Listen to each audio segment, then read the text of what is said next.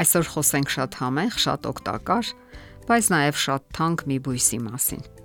Ծնեբեկը հնում համարվել է սրբազան բույս։ Նրա մասին գրել է դեռևս Պլուտարքոսը։ Իր աշխատություններում նա նկարագրում է մի ծես, երբ նորապսակներին զարդարում էին ծնեբեկի նուրբ կանաչ պսակներով։ Այս բույսը վայելել են դեռևս հռոմեական կայսրերը։ Բույսի հայրենիքը արևելյան երկրներն են, որտեղից անցնելով Ասիա, Չինաստան, Եգիպտոս եւ Հյուսիսային Ամերիկա հասել է հարավային եւ կենտրոնական Եվրոպա։ Գերմանիայում ծնեբեկն առաջին անգամ հայտնվել է 1565 թվականին։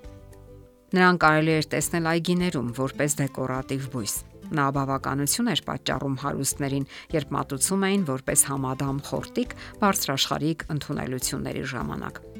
Ապա համընդհանուր ճանաչում ստացավ եւ սկսեցին աճեցնել որպես խոհանոցային հավելում։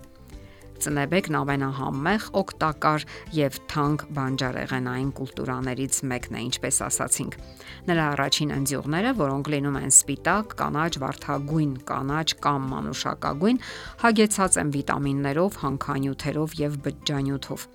Երիտասարդ նուրբ ծիլերը կարելի է ուտել նաեւ հում վիճակում կամ գոլորշու վրա արագ պատրաստելով, ջրում կամ էլ ջեռոցում շոգեխաշելով։ Այս բույսը համարվում է սեզոնի ամենավաղ հայտնվող կանաչեղենը։ Երիտասարդ ընձյուղների բերքը կարելի է հավաքել արդեն ապրիլ-մայիս ամիսներին։ Ծնեբեք բառն առաջացել է հունարենից եւ նշանակում է տարածում եմ ընձյուղները։ Փնջերով կապված երկար սպիտակավուն ձողիկները, որոնք գարնանը հայտնվում են բանջարեղենային վաճառասեղաններին, մատխաշ ընձյուղներն են, իսկ կոճղարմատները գտնվում են խորը հողի տակ։ Ապրիլի վերջերին տարածվում են մատի հաստությամբ նուրբ ընձյուղները։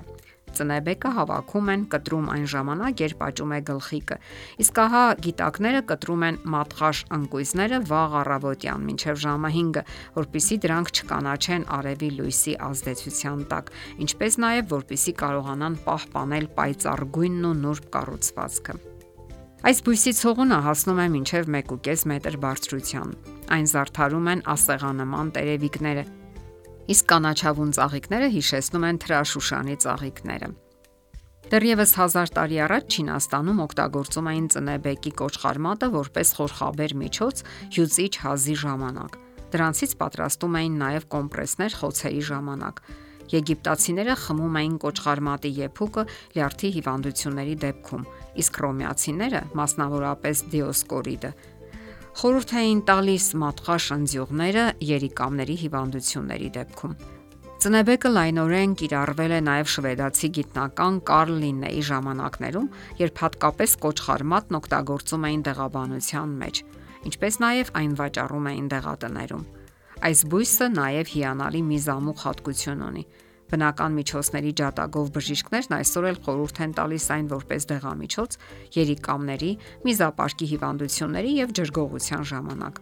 Ծնեբեկը պարունակում է մեծ քանակությամբ հակաօքսիդանտներ, որոնք խոչընդոտում են վաղաժամ ծերացմանը։ Այդ պատճառով էլ այն համարվում է հոլիվուդյան դերասանների սիրելի ճաշատեսակը, ովքեր ցանկանում են պահպանել իրենց գեղեցկությունը։ Ծնեբեկը ցածր կալորիականություն ունեցող սննդամթերք է։ Հենց այն պատճառով էլ այն հիանալի սննդամթերք է գիրության հակվածների համար, երբ պատրաստում են առանց հավելումների եւ յուղի։ Հաշվի առնելով նրա միզամուղ հատկությունը, այն խորհուրդ են տալիս քրոնիկական էկզեմաների դեպքում, քանի որ մաշկային հիվանդությունների ժամանակ օգտագործվող բոլոր բուսական դեղամիջոցներն ուղղված են ներքին արտազատման գեղձերի եւ երիկամների աշխատանքի ակտիվացմանը։ Այսօր մենք գիտենք, որ կենսաբանորեն ակտիվ նյութեր գոյություն ունեն բույսի բոլոր մասերում։ Հիմնական ակտիվ նյութերը սապոնիններն են եւ խոլինը, մի բաղկացուցիչ, որը դրական ազդեցություն է գործում լեղապարկի եւ նյարդային համակարգի վրա։ Ծնեբեկի մյուս բաղկացուցիչներն են ասպարագինը, արգինինը, սպիտակուցները, ճարպերը, թթուները, վիտամինները, եթերայուղերը, հանքանյութերը, միկրոտաժերը։ Վիտամիններից պարունակվում են K, A, C, B1, B9, որը ֆոլաթթուն է, E, B4, որը խոլինն է։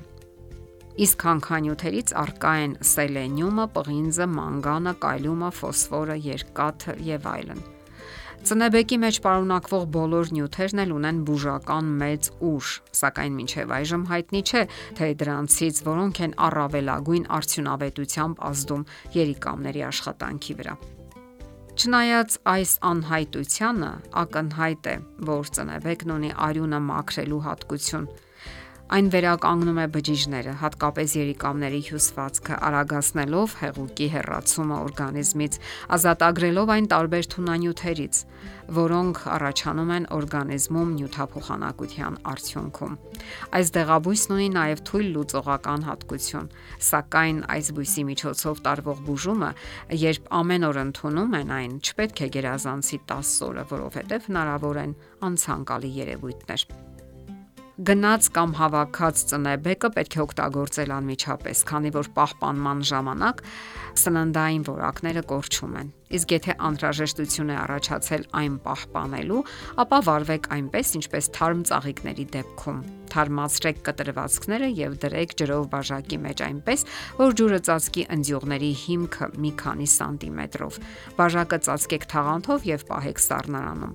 Այդպես կարելի է պահպանել ընձյուղները մի քանի շաբաթ։ Պատրաստելուց առաջ կարող եք կտրել կոշտացած մասերը եւ ապա լվանալ սառը ջրով։ Մինչև օրս էլ ծնեբեկից ուտեստները ասոցացվում են բացառիկ շքեղության հետ։ Այն հանդիպում է ինչպես միջերկրածովային, այնպես էլ հյուսիսեվրոպական, ասիական եւ ամերիկյան խոհանոցների բաղադրատոմսերում։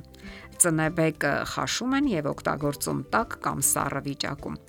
Դե ինչ, ահա եւս մեկ հրաշալի բույս Աստծո արարչագործության բուսական մեծ ընտանիքից։ Այն եւ ուտելիք է եւ դեղամիջոց։ Հենց այս դեպքի համար է ասված. սնունդը պետք է դեղ լինի եւ դեղը սնունդ։ Փորձեք եւ կհամոզվեք։ Եթերում առողջ ապրելակերպ հաղորդաշարներ։ Ձեզ հետ է Գեղեցիկ Մարտիրոսյանը։ Հարցերի եւ առաջարկությունների համար զանգահարել 033 87 87 87 հեռախոսահամարով։